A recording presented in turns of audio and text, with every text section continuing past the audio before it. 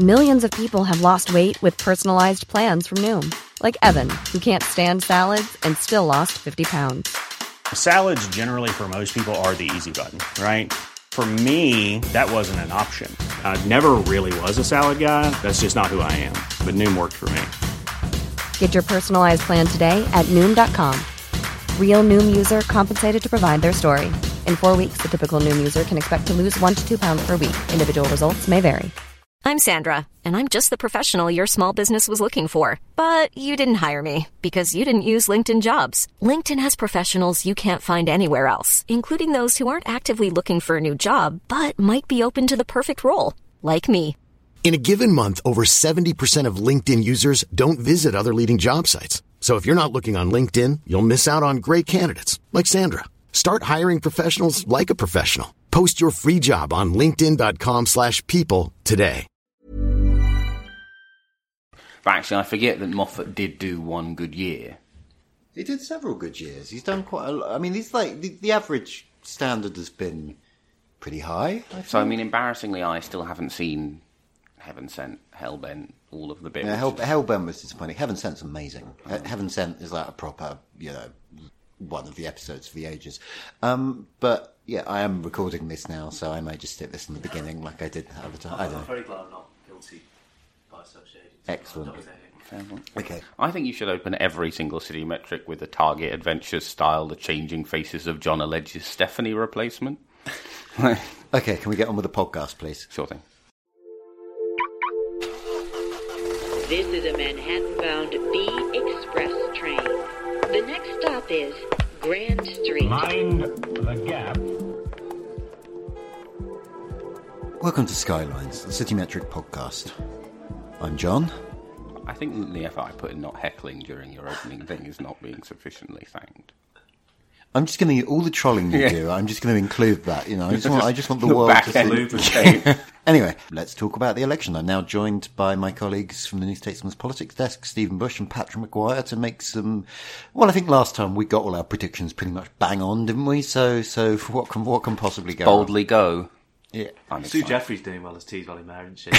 I'm still too upset about that for it to be funny. Can we joke about Sean Simon? He doesn't listen to this podcast, right? That's not as far as I know. Sean Simon losing, I can kind of take or leave, right? Because what was his qualification to be having been a Labour machine politician for a while against someone who had run a big organisation?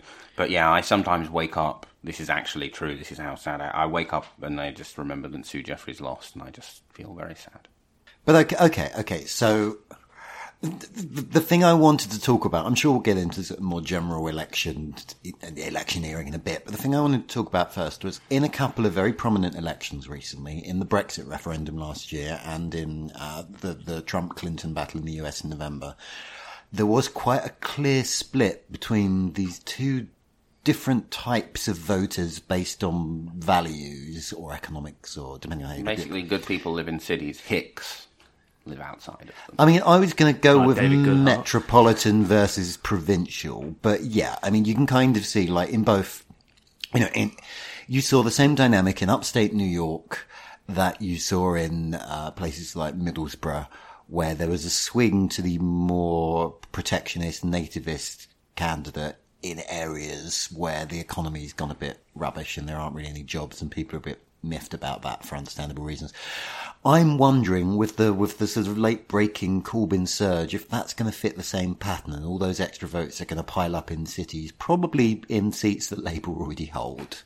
I think there will be some places where it will gain them seats. I mean, it was part of their 2015 problem as well, right? They improved their votes in real cities, in inner city areas. They did poorly in suburban areas, most famously Morley and Outwood, Ed Balls' old seat. But of course, in the suburban, the bits of the Gower, a seat they've held, the bits of Gower, not the Gowden, they've held since 1906, which they lost in 2015. They did particularly poorly in the kind of Swansea overspill suburbs. And everything I have seen is that Jeremy is basically offering a more intense version of Ed, without the painful contortions, a more open argument for left-wing values, and he seems to be doing significantly better among the groups than Ed did well in, but he also seems to be doing significantly worse among the groups than Ed did poorly in, which would point to the cities being voted down by the towns, small villages, etc. So obviously, which are more lethal under first past the post. The sort of Corbynites are all. I mean, this is more a point about the Labour electorate than it is about the electorate at large. But this sort of the Corbyn surge is about sort of free-spirited metropoles is inaccurate to a certain extent. The backbone of Corbyn's leadership support is sort of 50-something public sector employees, across the country. But obviously, the bulk of those are voting for Labour anyway. But I would agree with the general assessment that, how useful are these votes going to be under first past the post? Not very, but there is a chance that we will see something Congress Labour holds in marginals because he has shored up the Labour base. Yeah, I think I do, and also the anti-system voters, as you've written about before. Yeah, I think the other interesting thing will be is I'm trying to work. I feel certain, and there must be places that in Battersea, if the because there are some places where the Lib Dem Stop Brexit message is working, right?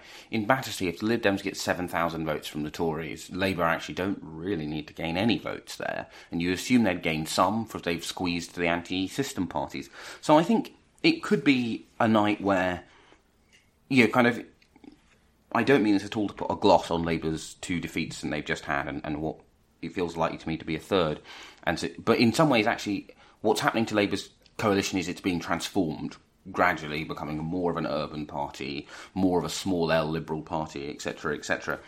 Looking more like the demographics which represent are the fastest growing, looks like the future. Of course, unfortunately, it looks like it's being defeated in the present. But I think the fascinating question for you, as our cities maven, is there something about cities that makes people more left-wing, or do people move to cities because they are left-wing? I think it's a bit of both. I think left-wing is actually the wrong label here. I think it's small L liberal, as you just said. I think people do tend to move to cities when they're young. Cities are diverse. People who are exposed to diversity tend to become more okay with diversity. And people in cities are more likely to work in professional level jobs. All of those things kind of correlate with liberal values, if not left-wing ones. Well, in doing that, are we not in danger of, say, lumping together, say in cities, I don't know, like Liverpool or like Newcastle or Sheffield, say post-industrial cities? Are we not in danger of sort of lumping together 2 different parts of the Labour tradition there? The sort of post-industrial tradition and the sort of liberal, studenty sort of thing. If you get my point. Yeah, I mean, obviously that's in the mix as well, but nonetheless, I think the logic does still apply that a lot of people in Liverpool vote Labour because they're from Liverpool and Liverpool votes Labour.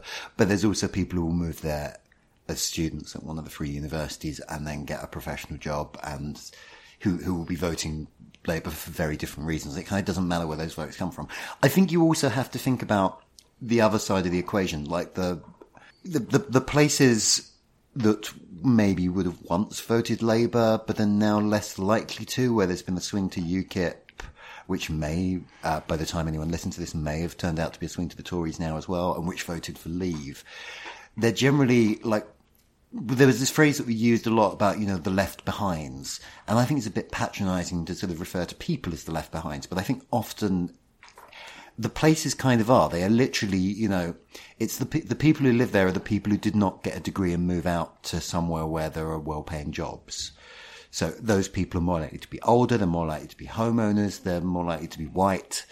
It's a whole lot of things that kind of correlate with not traditional Tory values, but this kind of slightly sort of protectionist, nativist thing as expressed by UKIP or Donald Trump. To continue my run of coming on your podcast and insulting a different city. Oh, who are you going to insult this time? I would critique the inclusion of Sheffield in that list. Oh, I thought you were going to go for Sunderland. Okay, well, come on. No one had brought Sunderland up. I may go for Sunderland later on in the podcast. Yeah, and the interesting thing I'm hearing from candidates in Sheffield, the city itself, not Hallam, obviously, is that it does not look great there. Then they are feeling quite worried about it. They do not feel Corbyn is surging where they are. You talk to candidates in Newcastle, you talk to candidates in Manchester and Liverpool, you talk to candidates in Birmingham, as ever, is always this weird enigma, right? The only, I would argue, real city to vote to leave. I think that was a matter of boundaries. Without getting too far into it, I think where you happen to draw the boundaries of cities has a big impact here. And Birmingham includes a lot of the posh. Birmingham City includes quite a lot of the posh suburbs, but not the poorer places like Smethwick that are. But anyway, that's an aside. Sorry, I'll let you get back to Sheffield. But So I think, because the interesting thing is I wouldn't include Sheffield in that grouping, and I think you're right to say that it's a different Labour return. But my instinct is although I don't think Labour will lose any seats in Sheffield, I think they will be one of the places where, and we saw that in the local elections, right? The Conservatives actually did quite poorly in the not very many real cities that had elections. In the thing, and in the mayoral selections, other than in Greater Manchester, where they had the kind of Burnham effect. But you saw that very clearly with Steve Rotherham. You saw that with the Bristol, Bath and Bristol mayoralty. You saw that with the West Midland. The Labour vote falling away the second you left a real city. And my instinct is Sheffield is going to be more like a non. Sheffield, it's worth noting, is that I've now spent several years writing stories which trawl through economic statistics once a week, and Sheffield is on every measure I've ever come across. Of the big cities, Sheffield is by far the poorest. It's the one where there's been kind of least bounce back from industrial decline. And I think, I'm also going to get letters from Sheffield now, but I kind of think, having visited, you can see that. It does feel depressed in a way, like Liverpool, again, everyone knows Liverpool is a place that's suffers from industrial decline, but you go there, there's an energy to the place, there's a sort of pride in the place. Sheffield is still losing young people, isn't it? I don't actually know, but that wouldn't surprise me, because again, it's there's nothing there. I mean, there are no jobs. Two universities. Yeah, because the sad truth is it's the lowest wages of the major cities. So most anti-immigration rhetoric, and most places where anti-immigration rhetoric is strongest, is actually most of those places have an immigration problem, not an immigration problem. Ditto Sunderland. Yeah, and another thing I found out from trawling through the data a couple of years ago is you can also see that the economically depressed cities have basically flatlined in population, which is, that's not a population loss, except that the national population has really been growing pretty quick the last 20 years. So in relative terms, they have declined. Yeah. And obviously the housing crisis is the jobs crisis. There's a reason why bits of Britain's housing market are overheated. It's because all of the jobs concentrate. I think the interesting question, to kind of move away from the electoral dynamic, where obviously the problem for Labour, I suspect, and obviously it may turn out on Friday, and this is a comically wrong thing, will be, and Jeremy will be in Downing Street. But the problem for Labour, of course, is those votes are not useful because they're concentrated in the same places. The interesting economic question, I guess, is does the small town have a future? You're sort of our urbanism expert. Is the destiny of small towns and small cities to die, and should we make it easier for people to move and start over, or can they be rejuvenated? There is a definite problem brought on by globalization, which is, that most towns would have grown around an industry. Now, in some cases, that industry can be, it could be a mine, it can be a factory, but it can also be tourism or a university. Now, the ones that have grown around things that still apply, like if you're a kind of nice little resort town in the south of France, you're probably going to be fine because there's still people there at least half the year. If you're a university town, you're going to be okay because there's still people moving in and out all the time. But if the town only exists because it was built to supply workers for the mine, then that place doesn't really have a role in the global economy as it's set up anymore, because jobs have increasingly flowed to a few big sort of nodes like London or New York, or smaller nodes like Manchester. It's not clear what you can do if you're Burnley. Burnley, God. Well, Burnley's got good motorway links, though.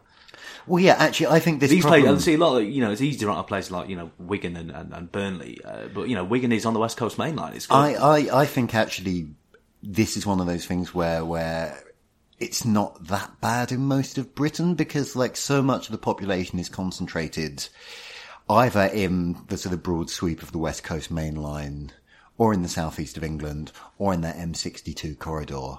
Or even like the northeast, there's kind of another little sort of, not just the conurbation itself, but like the places like Morpeth or whatever are kind of quite tightly connected to urban areas. I think you're in much bigger trouble if you're a small town in Ohio, where you're 400 miles from Cleveland or something. I don't know. It could be, I don't know how big Ohio is, but you know what I mean? It's like, you can't just think, well, we'll build a better railway line and then we'll be a commuter town.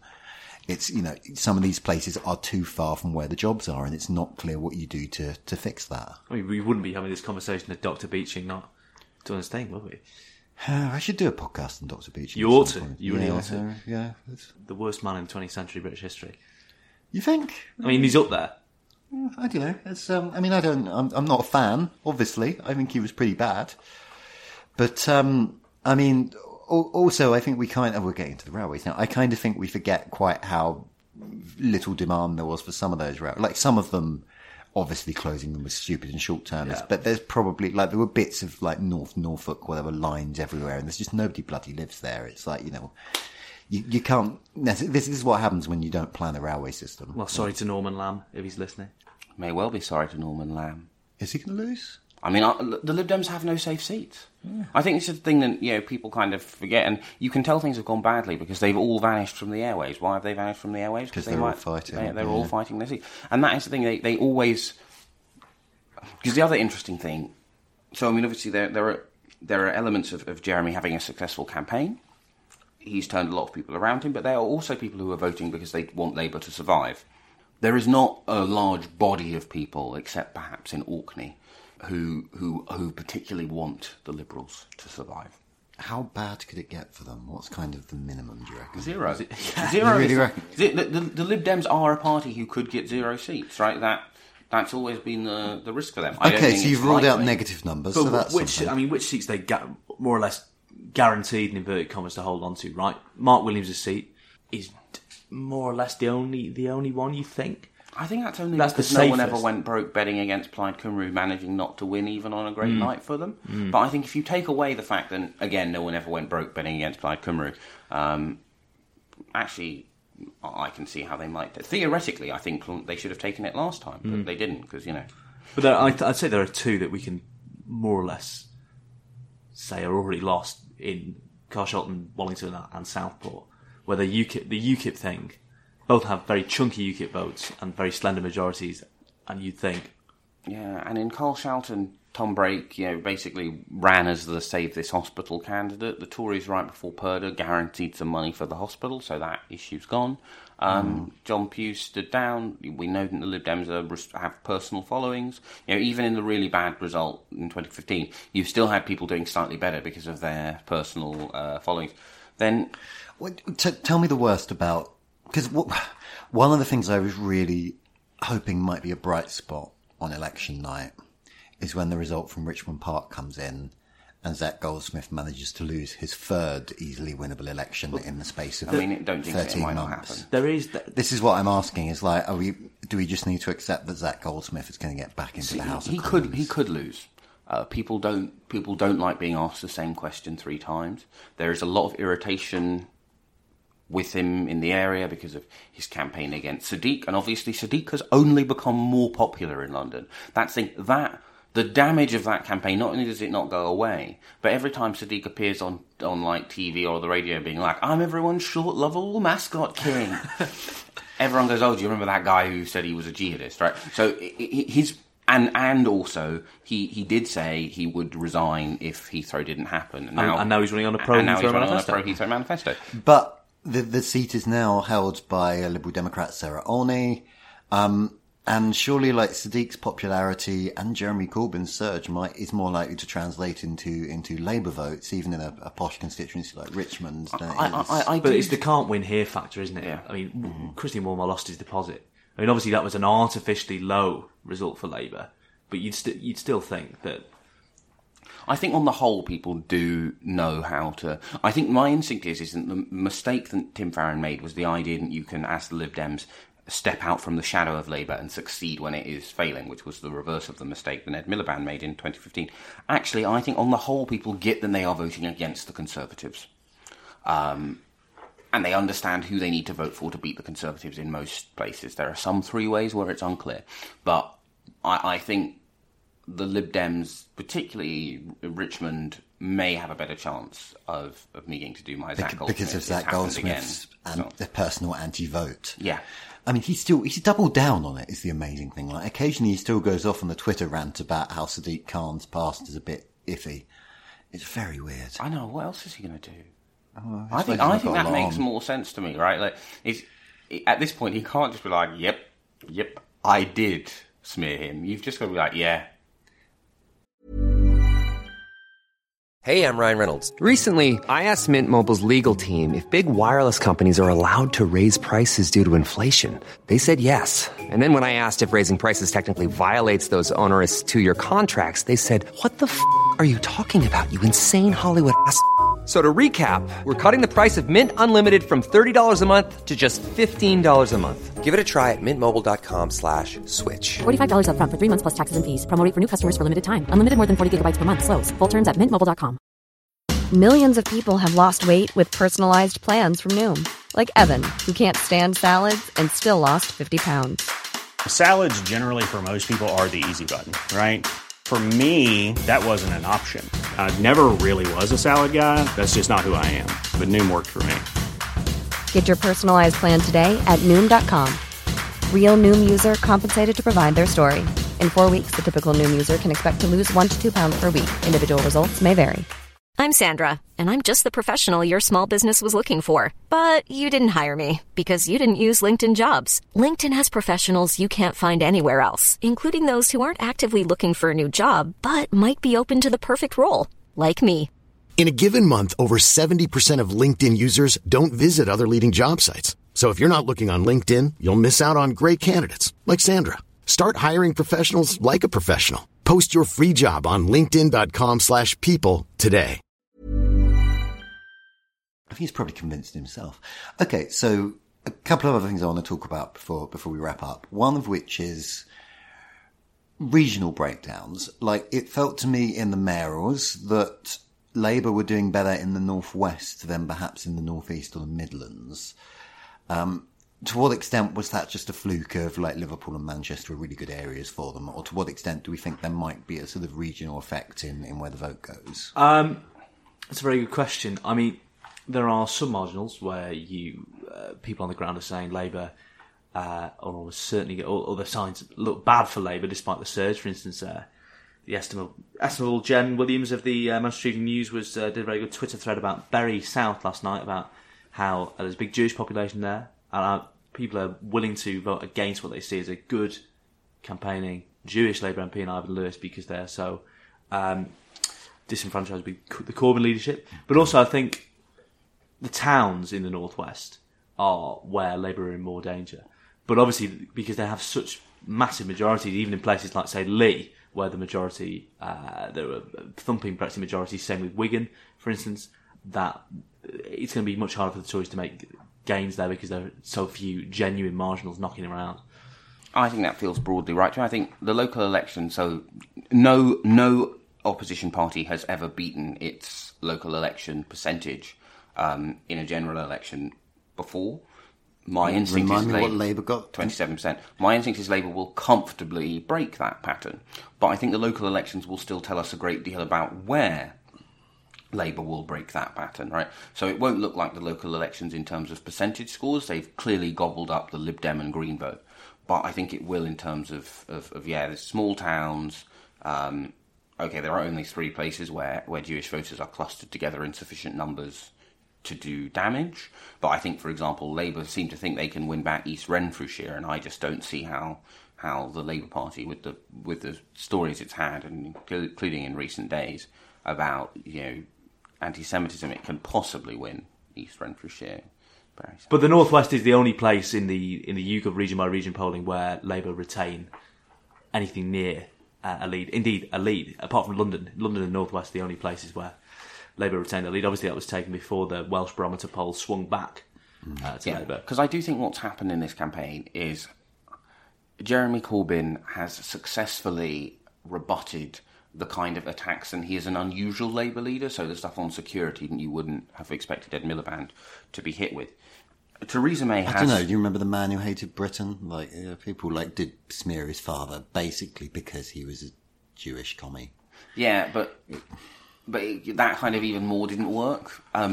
Whereas you kind of would expect someone who actually did associate with the provisionals to be more vulnerable, and someone who actually has voted against the nuclear deterrent more, has voted against every anti-terror, blah blah. Yeah, you would have assumed that the Conservatives would do a better job of attacking someone on security who has been the most liberal in terms of security MP in the House of Commons.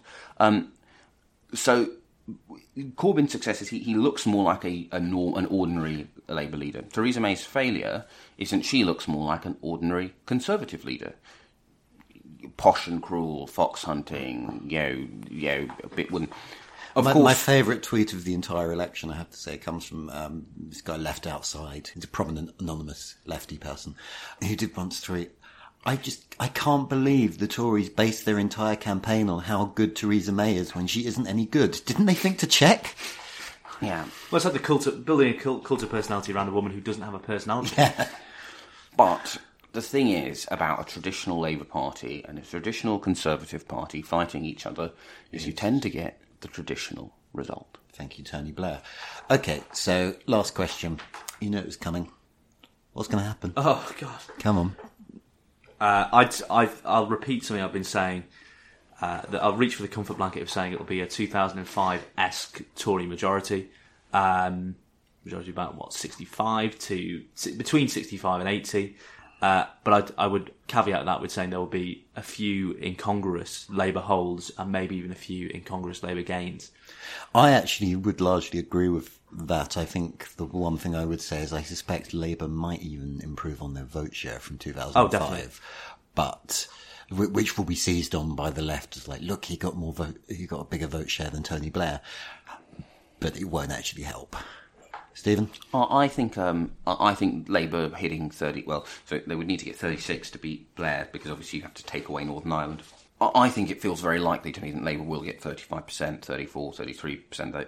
Unfortunately, I think it's quite likely the Tories will get 45 to 49% of the vote. And I think that will be more lethal than a universal and a national swing prediction would necessarily indicate at first, because we know that the big thing that has changed since 2010 is both parties now are fighting much more effective subterranean street-by-street campaigns on Facebook, right? So they are just getting a much more effective bang for their advertising buck. The Conservatives did much better in their marginals in 2015 than they did anywhere else. I suspect that will continue. I think 45-35, but actually the upper end of the Conservative majority, perhaps still getting the 100-seater they crave. Okay, I did say that was going to be my last question. I'm going to do part B of that question, which is what are the odds of a really serious upset?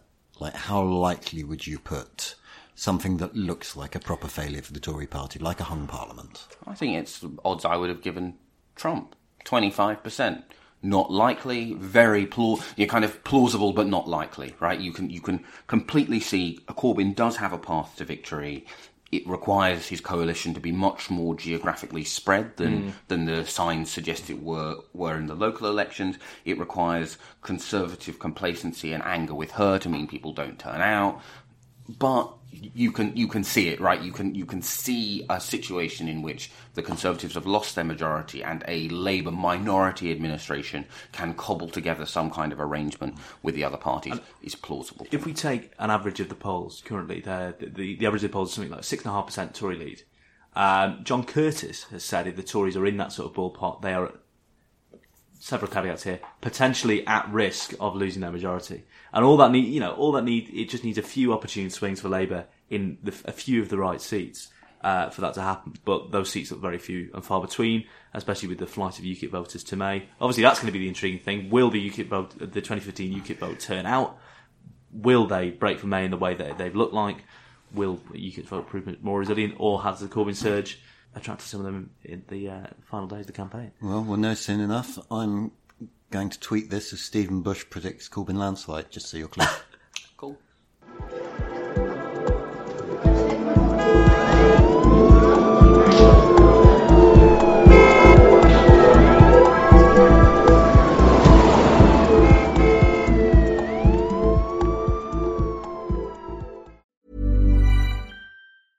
Planning for your next trip? Elevate your travel style with Quince. Quince has all the jet-setting essentials you'll want for your next getaway, like European linen, premium luggage options, buttery soft Italian leather bags, and so much more. And is all priced at 50 to 80% less than similar brands. Plus, Quince only works with factories that use safe and ethical manufacturing practices. Pack your bags with high-quality essentials you'll be wearing for vacations to come with Quince. Go to quince.com/pack for free shipping and 365-day returns. When you make decisions for your company, you look for the no-brainers. And if you have a lot of mailing to do, Stamps.com is the ultimate no-brainer. It streamlines your processes to make your business more efficient, which makes you less busy. Mail checks, invoices, legal documents, and everything you need to keep your business running with Stamps.com. Seamlessly connect with every major marketplace and shopping cart. Schedule package pickups and see your cheapest and fastest shipping options from different carriers, with rates up to 89% off USPS and UPS rates. And with the Stamps.com mobile app, you can take care of mailing and shipping wherever you are. Make the same no-brainer decision as over 1 million other businesses with Stamps.com. Sign up with code PROGRAM for a 4-week trial, plus free postage and a free digital scale. No long-term commitments or contracts. That's Stamps.com. Code PROGRAM.